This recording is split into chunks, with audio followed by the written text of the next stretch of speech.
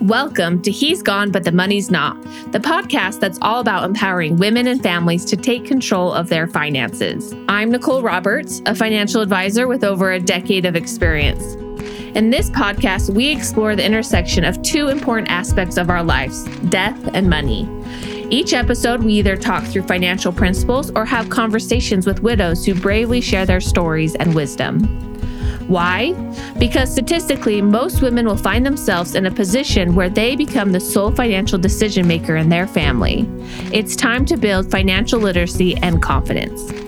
So whether you're a widow, someone preparing for the future, or simply curious about the intersection of finances and life's uncertainties, you're in the right place. Let's dive into today's episode of He's Gone, But the Money's Not. Welcome back to the He's Gone, But the Money's Not podcast. Today we have a special guest. Her name is Kimberly. Thanks for coming on and joining us. Oh, absolutely. And we are excited, looking forward to hearing your story. Because we don't know you that well, so it'll be news to us as well. So tell us about yourself. Who are you and what is your story? It's a good story. My name is Kimberly and I live in Minneapolis and I'm 51. My husband died. It'll be 18 months. In 3 days, it'll be 18 months. Oh, wow. He was a principal, an elementary principal, and he had been an educator for 30 years. And we married. It was May 31st. 2021 when we married, and he was dead by suicide on October 10th of 2021.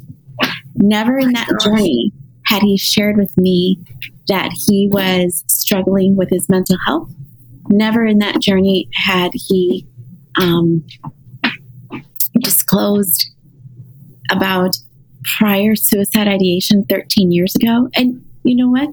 Neither did the family. And they were all there with front row seats to that. And it was such a family secret. And that's what sometimes mental health is and the stigma around suicide and suicide ideation is. And so I understand it. That doesn't make it okay. But I understand Wow. it. I understand it.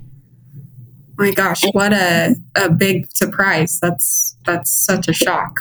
I was the only one shocked. I mean, I think everybody was sad, and they were probably in that, oh my gosh, what, not again kind of vibe. But me, it was just straight up shock. And, at a time when everybody else should be celebrating, you just got married. It is still summer, because we're teachers, we're like living for summers, Yeah. Like that's our it's still summer. What are you ruining my summer for? But it was really brutal and very hard. And there have been a lot of financial lessons learned in this journey. I want to go back a little bit. So tell us how you met your husband and how all of that went down. I think we've met at different teacher conferences. I know I've been a presenter at them, and I know he's been to them. So we're just going to pretend that we met at a teacher conference, but we just didn't know it. But we really met on Facebook. Oh, that is funny. Yeah. So you met on Facebook, and then what happened after that? We just dated, and that was the end of that. It was COVID time, so everybody was creating their little pods, right? And yeah. We just created our little pod. We just started dating on the 31st. It was a great first date. It was at 6:30 in the morning at a beach here in town. And, wow. And it was Memorial Day. And it was just a nice day. And that was the end of that. We just continued dating, and our plan was to continue dating until we die. You mentioned that you didn't notice, or you didn't really know about his mental health concerns or challenges. You had no signs or pointers either. Is that right? Not initially. No, not initially. But I think because we didn't live together, and so I I remember our conversations as throughout when we were dating and whatever, and he'd say, "Oh, geez, I just didn't sleep so well. I didn't sleep well. A bummer. Make sure you take your melatonin. Okay, yeah, take your melatonin, and maybe just like not do much technology late into the night, or turn off the TV, read a book. Like really basic, because I didn't understand what he meant when he said I did not sleep last night. But then soon into our marriage, I learned what he meant when he said, because we had never spent that significant amount of time together. And so like that. So I was like, wow, dude, you really don't sleep. What's going on? Right. And so I feel like then I became aware of what that meant. And he received administrative feedback from the staff. And there was like a little glitch with a little hire that he wanted to do. So he was being inundated with a lot of stress. And he was not able to manage that stress well. And did not communicate that he was not managing stress well. Such a big change happened so fast into your marriage, right? 6 months in, you said? No, 4 months and 10 days. That's crazy. So after he passed away, I mean, had you even like merged finances yet? I mean, you're both, we have long careers in the process. Okay, tell us about that. Process. And so we did, where you put each other on your banks, right? And we had been able to figure out, we did my banking first. We had been trying to get to merge when we had been trying to merge his bank account, put my name on his bank account. But every time, it was back in that time frame when some banks, you still had to have appointments and go to the bank and make an appointment instead of just walk in and, sign your name. So we had made several different appointments, specifically with the bank he used, Wells Fargo, and he had been unable to go to those appointments because instead he was in the hospital. And so there was never a point when in the 4 months and 10 days of our marriage, I was able to put my name on his bank account. Wow. I'm sure that caused some complications later, huh? So were there other things you were trying to do to merge finances, or were you planning to keep them separate? Or we were able to do beneficiaries, which is a great step. I think it was a really important step, but I did not know how important it was at the time. Yeah. And was this on like your 401k retirement accounts, or? And I became the beneficiary to a lot of his finances. He was really good at keeping track of all his things, and he had a lot of things going on. He also had set aside accounts for his 2 biological children with like some retirement funds and whatevs. But that was not my money. That was the kids' money. So it was initially great. And we even worked on our wills, and we readjusted our wills to include all of our 4 kids. And that was great. We felt really confident about where we were going with that. But it took a big dive when he died. He did not tell his children that he had altered the will to include mine. So that was a shock for them. I did not think it was my job to tell his kids that, oh, by the way, your dad and I changed the will. Coming from a stepmom, that just doesn't sound right. And so that is his job. He is supposed to have had these conversations. Just wanted you to know, now that Kimberly and I are married, we have made some financial changes. This is what is still yours. And here are your beneficiaries for but Kimberly is now the lead beneficiary on right. He did not have that conversation with them at all. And so for them, when he died, it was a shock. And his twin brother, was trying to figure out who got the money. It was like a Game of Thrones. Where did the money go? Who's got the money? And the kids found out that way that their dad had changed things around, and then they were mad. Then they believed that I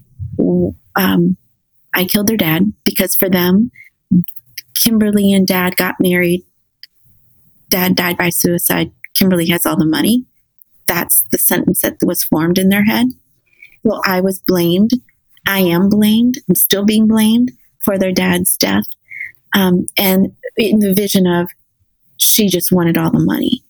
And it's really hard, and it's tremendously taxing on my spirit. Yeah. But that is actually not what happened, because at a meeting with the kids that we had to do when their dad died, and when they found out prior to that everything had been changed, they were livid, and it took a few days for them to want to connect and talk to me. We did it with a whole group of family, so it wasn't just me against them, but it felt like me against them. It was my dad and I, and my husband's 2 brothers and his 2 children and their 2 wives. And that was really, really hard. And so I negotiated with the children that we would change the will, because they were going to get a lawyer to say that their dad was legally, mentally incapable of making these decisions. And it was not him who had made this decision. It was probably me. I was making financial decisions with somebody who was really unable to make financial decisions. That's what they were going to say, which was not true. And so I did not feel like dragging my husband's name around, calling him a mentally incapable person. And so we're just going to change the will then. Here you go. Have the whole estate. Here's the house. You can sell it, pocket the money, whatever. My kids don't need the money from that. Fine. I don't care. We need to move on. But we tried to divide up the estate then, not the estate, but the other beneficiaries, so that they would not, I wanted them to see that I was not the person that they think I am. And so I gave up other things. One of the things that I had given up was something called the MSRS, which is a Minnesota retirement savings system here. Brian had that. Some school districts give that to their employees. In the school district he was in, that's what he received. And now in the documentation that we set up to go to probate, it was stated that his children would get the MSRS, but it can't be done that way. And we didn't know that when we made up the documentation to take to probate. And so they thought I was stealing money from them because I was not giving them the MSRS monies, which is not true. I was trying to give them the MSRS monies. It just couldn't be done. And so I even tried to think of creative ways where they could receive the money in due time, but that was not an option that they wanted. And so to make them beneficiaries on my account and only them. And when I die, then you get the money. That's not what they wanted. And so then they got a lawyer and to sue me. And then through the lawyer, I worked with the lawyer as diligently and respectfully as I could. And then I worked with my financial guy for the teacher's savings account, which was that one's the 401k. And that is what the kids then, we changed it around so that I just have to keep the MSRS because that can't be changed. But my 401k guy was able to negotiate that change between myself and my husband's 2 children. And that was the end of that. And I hope to hear no more of it. Yeah. Oh my gosh. What a turn of events. And especially dealing with that after your husband just died. I mean, it was horrific upon horrific upon horrific upon horrific, followed by horrific. And it doesn't feel horrific right now, but it sure did a few weeks ago still.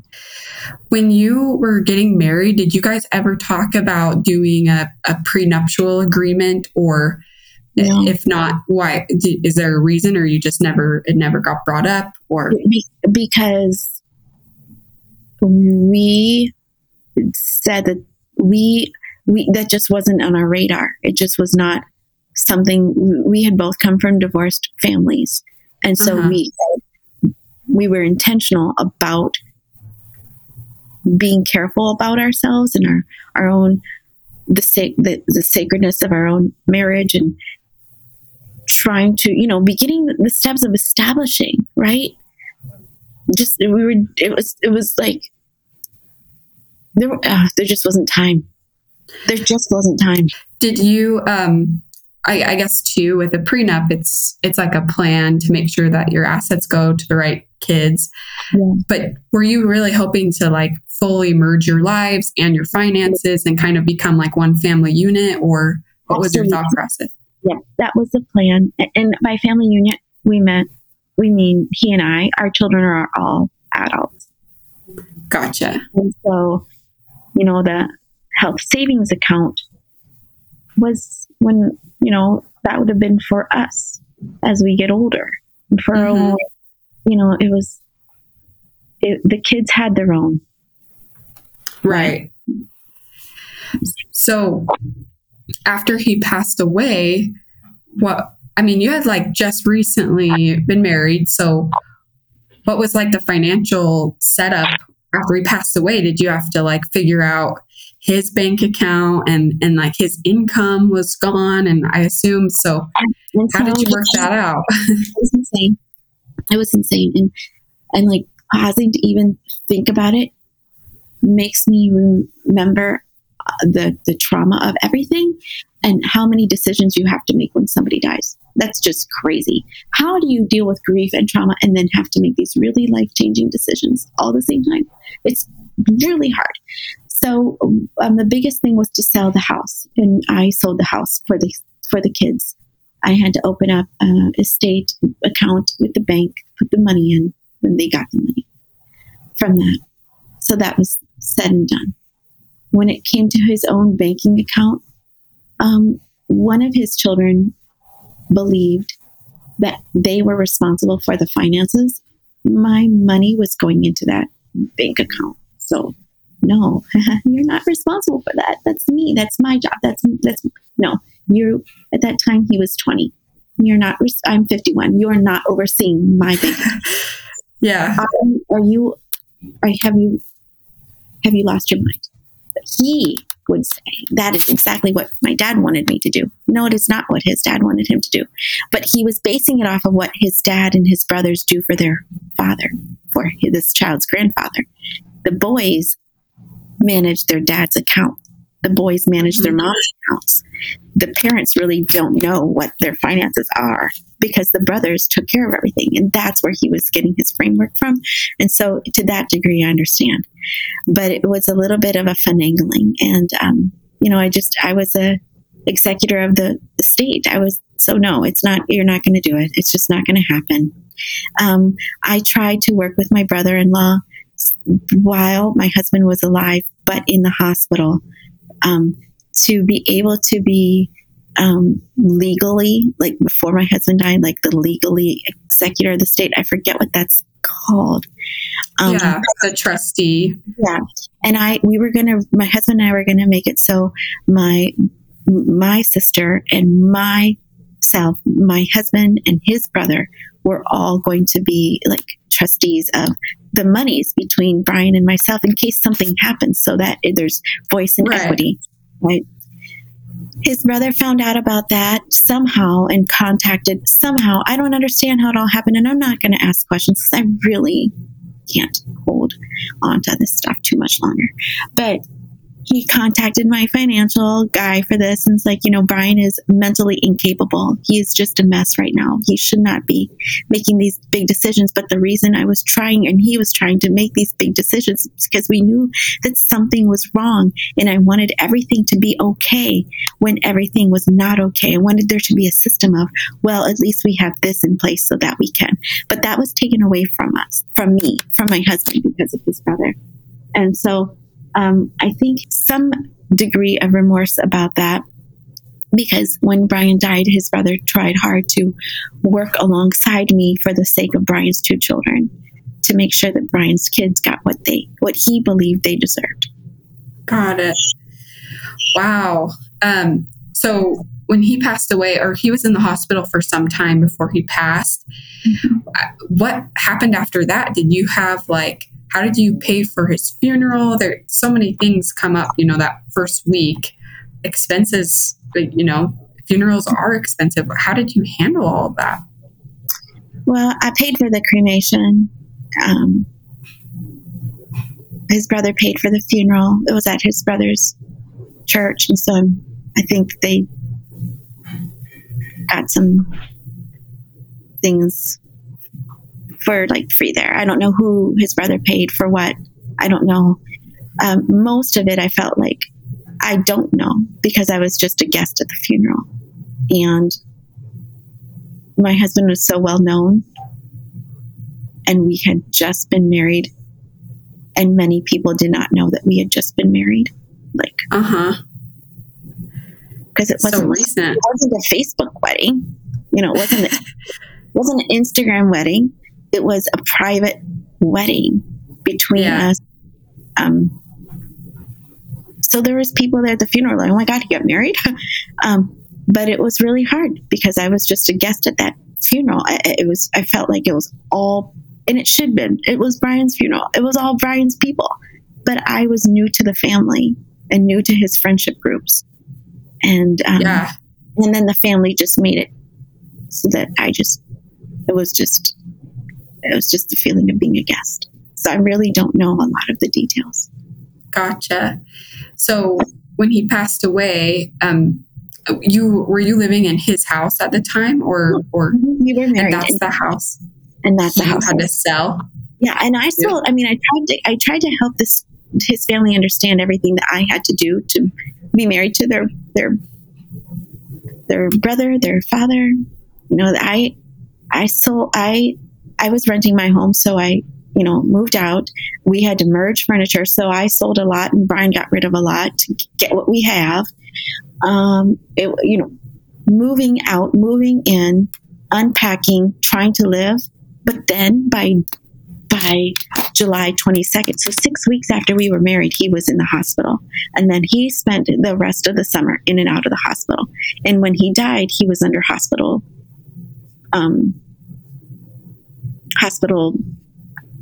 watch. Yeah, gotcha. So wow. So pretty much I didn't realize that. So soon after you're married, he started to really struggle and deal with these health challenges. And then, wow. So when he passed away, I mean, you had been living on your own income for so long. Was that a shock to you, or were you totally fine because you were used to doing that before? Yeah, that part was fine. Like, oh, I know how to do this. I can do this. I'll figure it out. I've always had that, I'll just figure it out kind of vibe. I can figure it out. It just wasn't easy, and it took a lot of hoop jumping and a lot of trying to work with Brian's brother, because I think that's a respectful thing to do to honor my husband, is to work as respectfully as I can with his brother and his children on things. And so that was where my efforts went. Of course, that's so important, I think, to try and work with the family and deal with them, even though you're so new to the family. It had to be hard. How soon were you out of the house? I mean, like we said, it's a big change, right? But then to have to move out of the house, how soon did that happen? It was immediate, because a few things. One, it didn't feel like my home quite yet, because we had just been married, right? Two, I was reminded that it wasn't my home. And all this does not belong to me. And third, my husband had tried to die by suicide really close to the house, and I could see it. I didn't want to see that. Yeah. And fourth was the home had a mortgage of $2,400 monthly, which is not something I can afford on my own. And since there was no money coming in, and his children were not asked to pay mortgage, to live there, it would have all fallen to me. And so what happened was the day that he died, I just didn't ever sleep in that house again. Wow. 2 days later, I moved out. My daughter's volleyball team from the high school and their families came and got things out of the house that I could say were mine. I took nothing from the house that were my husband's, except for 3 shirts. I had already had his ties out of the house because he was suicidal, and that is, I had to remove all sorts of things, ladies. Gotcha. So like little things like that. The ties were already out of the house. Okay, so like it took 3 shirts, and Wow. the rest was there because I did not want to be accused of stealing a thing. Totally. And My so gosh. when widow friends are like, "Oh, it's so hard to go through my husband's stuff," I don't have that. Mhm. Bye. Yeah, because you were out so quickly and moved on. Do you feel like that helped in some ways, or was it like harder to just get torn away so quickly? I could not imagine being there one more day without it. It was hard when he wasn't. It was hard. I already knew what it felt like when he wasn't there, because he wasn't there for, like I said, 6 weeks is all he was really there for. Yeah. Of our marriage. And so I spent a lot of the summer trapping, and like I couldn't live my life. And so I was happy to not be there. Totally. One of his children's, like, when they, because we legally went through the process where the children are going to assume the entirety of the estate, right?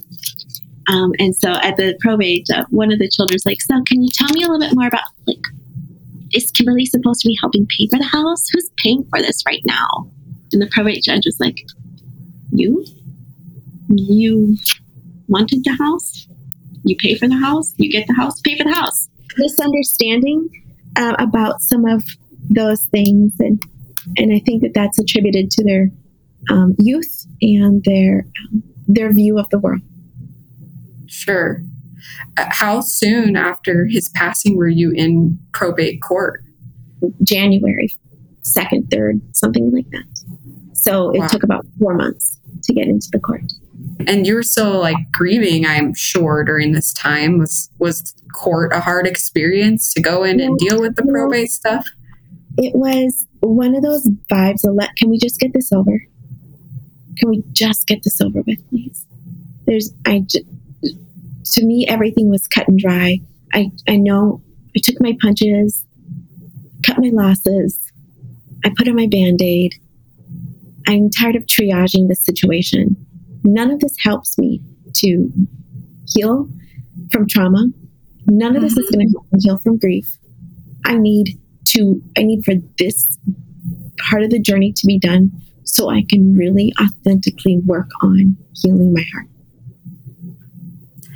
Wow, I love that, because like money is a great gift and it can help in so many ways, live your life, etc. But when you're hurting like that, it's not the solution. It's kind of what you're saying, right? You learn that. It's not the solution. Like, the hurting from the situation of the grief and the trauma and the way my husband died and the lies and lies of omission. It's still a lie. You still lied to me. Yeah. That is something I have to work through more than where's all the money going. That is a problem, but it wasn't the worst one, even though it really could have been, because there's so many problems. For me, the money from my husband's death was irrelevant because it causes more angst than it made me feel like it was a blessing. Yeah. No, that makes sense. It was a pain, totally, and it caused strained relationships. And all sorts of things, right? Right. And I really do believe that if you're going to chase money as a form of happiness, you're not going to ever be happy. Mm-hmm. So I didn't, I've lived a whole life of not chasing money. That doesn't mean I'm poor. I have my own money. I just don't live for money. I don't work. I don't want to work and make money, but have no life and have no relationships with people. So that's Totally. my whole life has been like that. So it wasn't really a big stretch for me to go, okay, fine, here you go.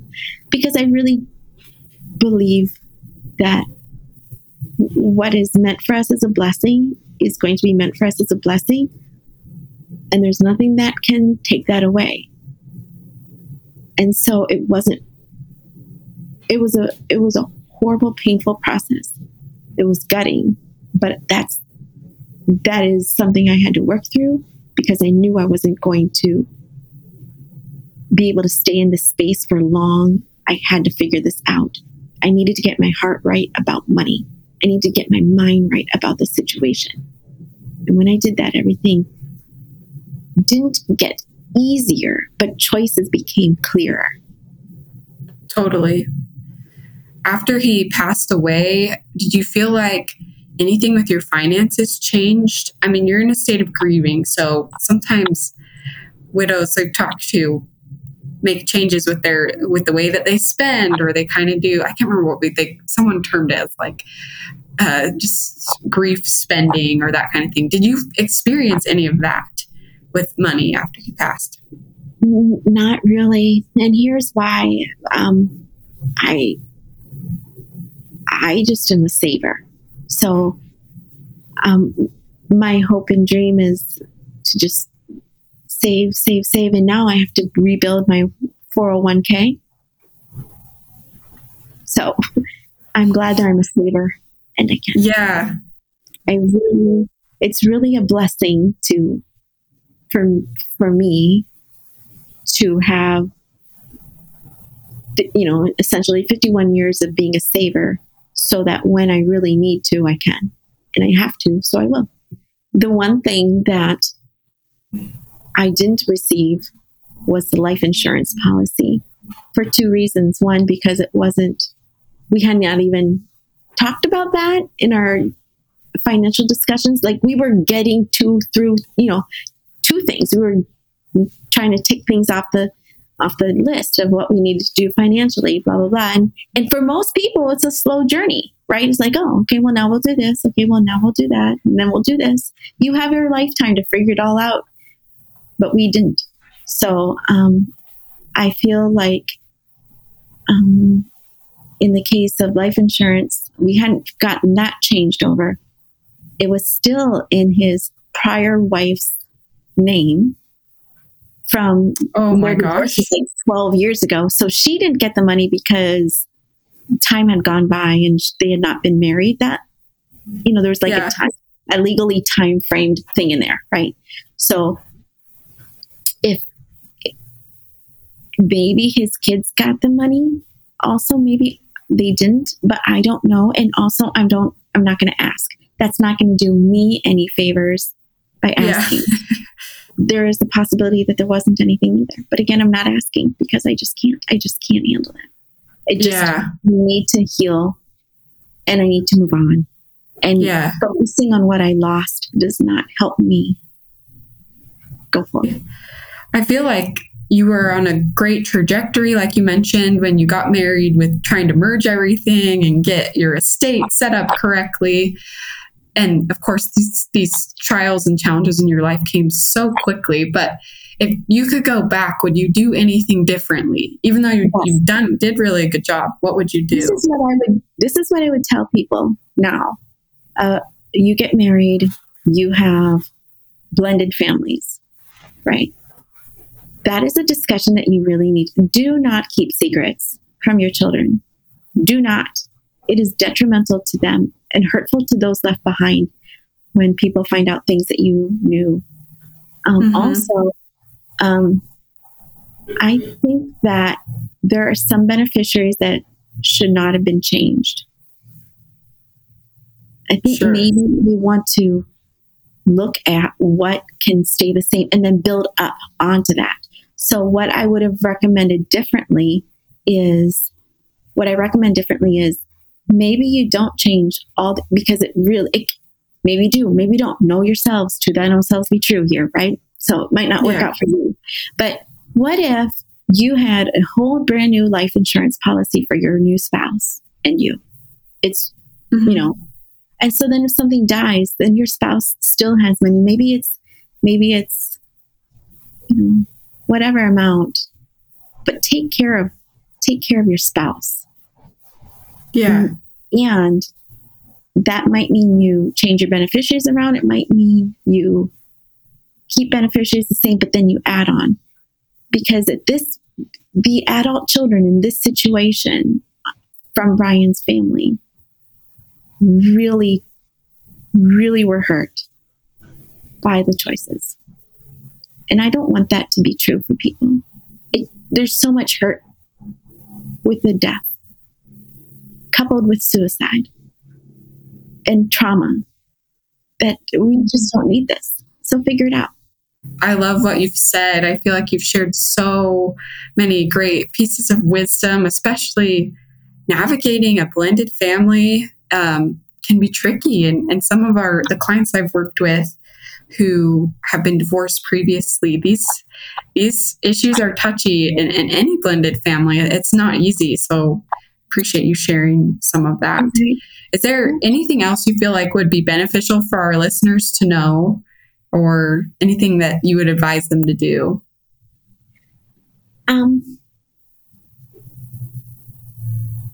I think that what I would advise new widows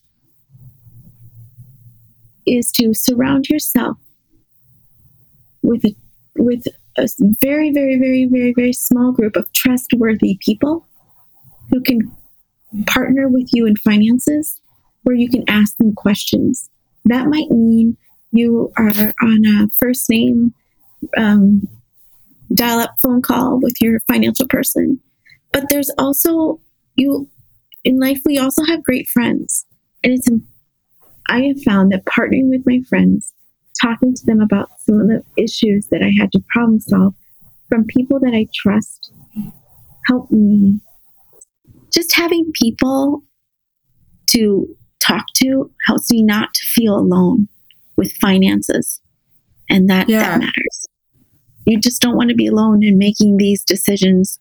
You will have to make the ultimate decision yourself, but just surround yourself with 3 to 5 trusted advisors in your life, specifically during this time.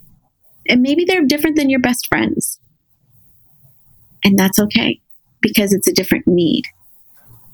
I will give this journey to any other soul.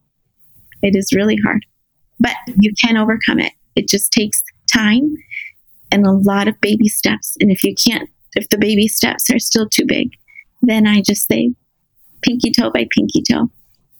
That's as big as your step can be. It's still moving forward, and that's just fine. Absolutely. It takes time. Mm-hmm. And it does, and I've heard too, grief never goes away, but the pit in your stomach gets a little bit softer, is what I've heard. And I know it can be different for everyone, but I think you're right. There is hope that things can improve in even those dark moments, right?